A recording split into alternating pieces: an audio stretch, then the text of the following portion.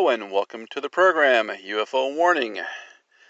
Today's topic, U.S. Navy says no to Pfizer request.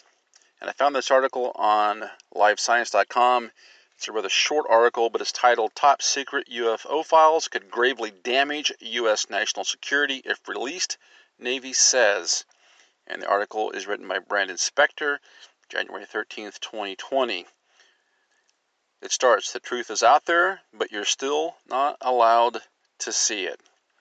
It goes on. In November 2004, several U.S. Navy pilots stationed aboard the U.S. Nimitz encountered a tic-tac-shaped UFO darting and dashing over the Pacific Ocean in apparent defiance of the laws of physics.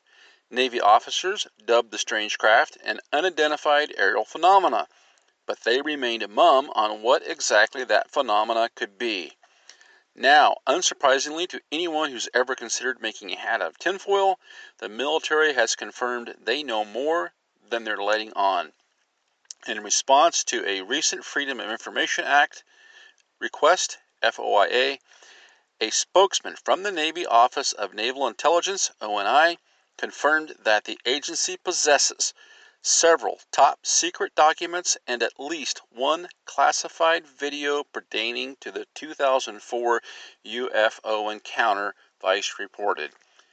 This is something we've been saying on this podcast since the beginning. If you think that half-a-minute or minute video that was released, especially the one with the TTSAA watermark stamped all over it, if you think that grainy little short video was the only thing that the Navy has, well, I'm sorry to tell you, there's got to be more. And more than likely, what they have is of much higher quality, much higher definition, and probably enough to scare the socks off of a lot of people.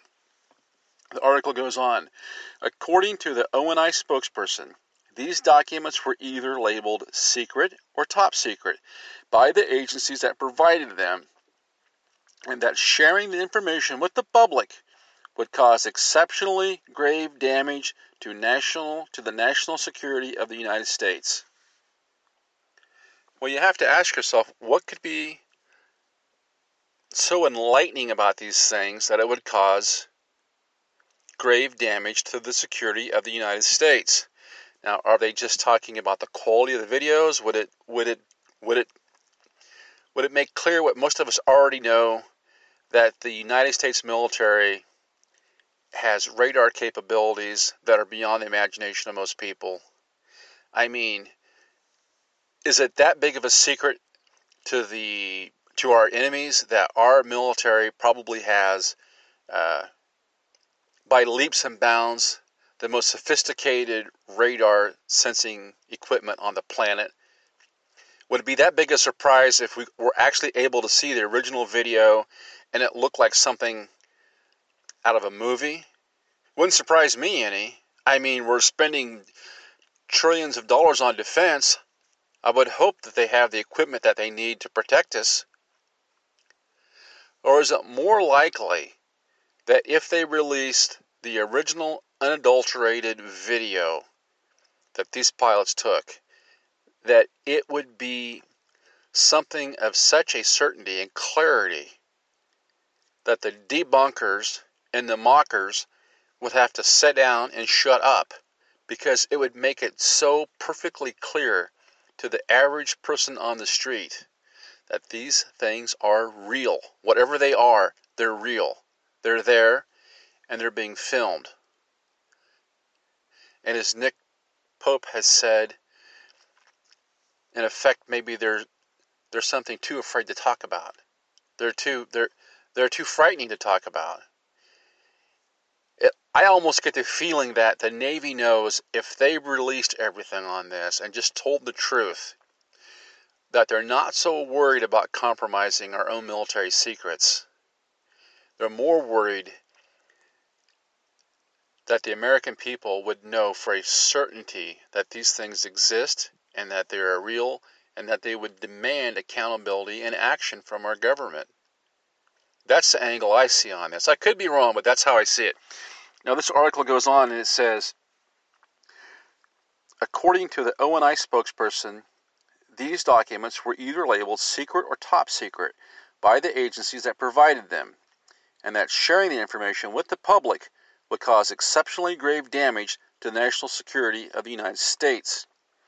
These top secret files included several briefing slides about the incident provided to the ONI by an unnamed agency.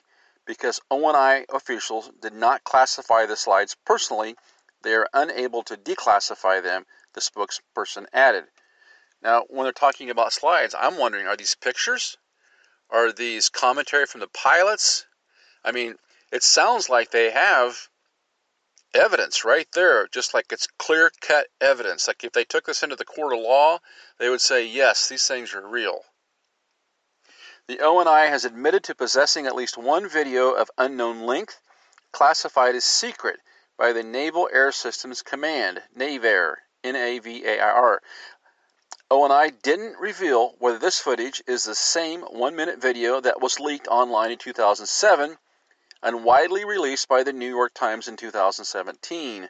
However, in November 2019, after several naval officers who witnessed the incident aboard the Nimitz told Popular Mechanics that they had seen a much longer video of the encounter that was between 8 and 10 minutes long.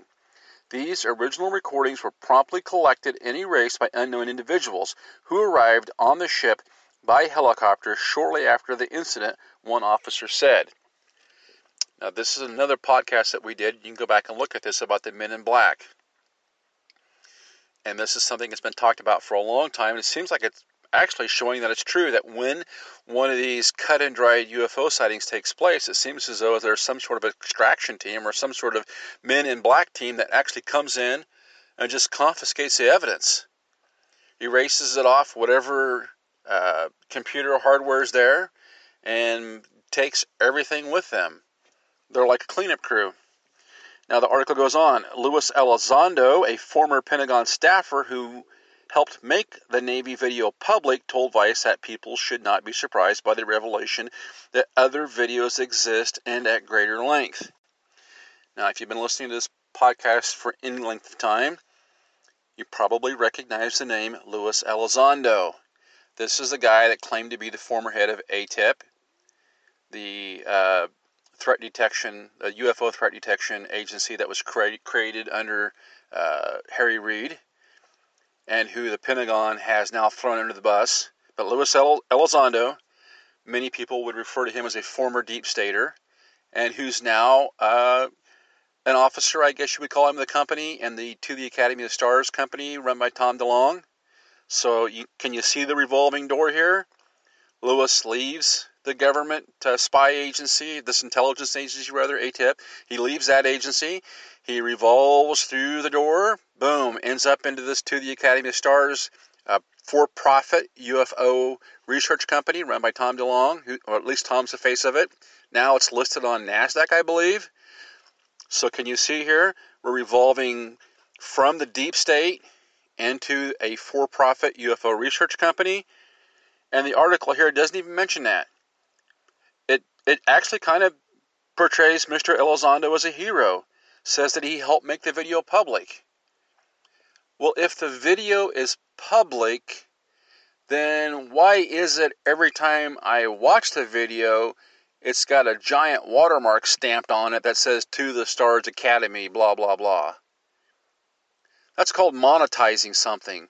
When you put your corporate brand on something like that, when somebody just gives you free stuff, like a free video from the government, and then you stamp your corporate brand on it, you're monetizing that. In effect, you're trying to trademark it almost.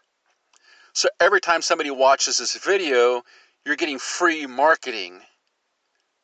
I mean, are people able to see this? Are they able to see the revolving door of deep state employees, people in the intelligence community, revolving out of the agency into for-profit companies where they're able to take with them or through their connections and in their past roles as deep state employees, they're able to move UFO data from the government, the public trust actually, into private for-profit companies where they're able to benefit from it?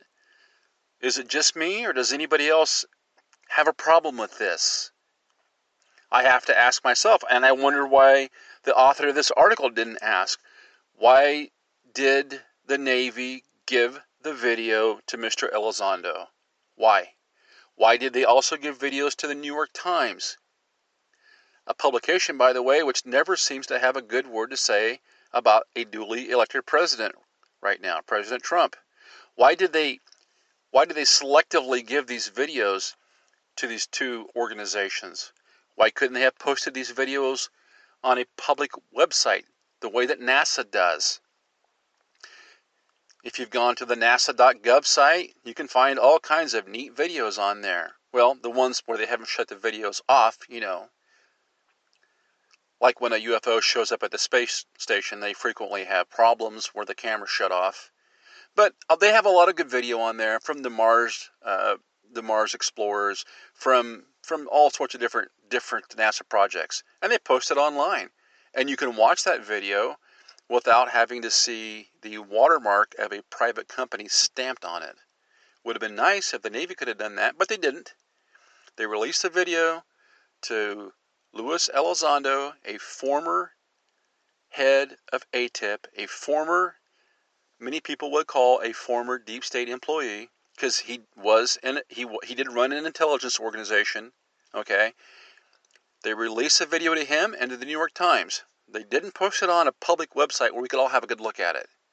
So they're dribbling out the video. And while all this is going on, the former pilots are saying, hey, there was more to it than that. There was more than this one video. We watched an 8 or 10 minute video. And they've even had people come out and say, well, the video that you're seeing is not that good a quality. What we saw was much better. Well, of course it was much better, because we're talking about a military with the best possible equipment. And I would speculate that the video that we're not seeing is so convincing and so realistic that if the average person saw it, as I said, there would be no doubt in their mind that these UFOs are real. And what the Navy is probably not so afraid that they're going to compromise our security by the rest of the world finding out how advanced our radar systems are, how advanced our cockpit videos are. I'm guessing that every enemy on the planet knows that we've got some cool stuff that they just can't top.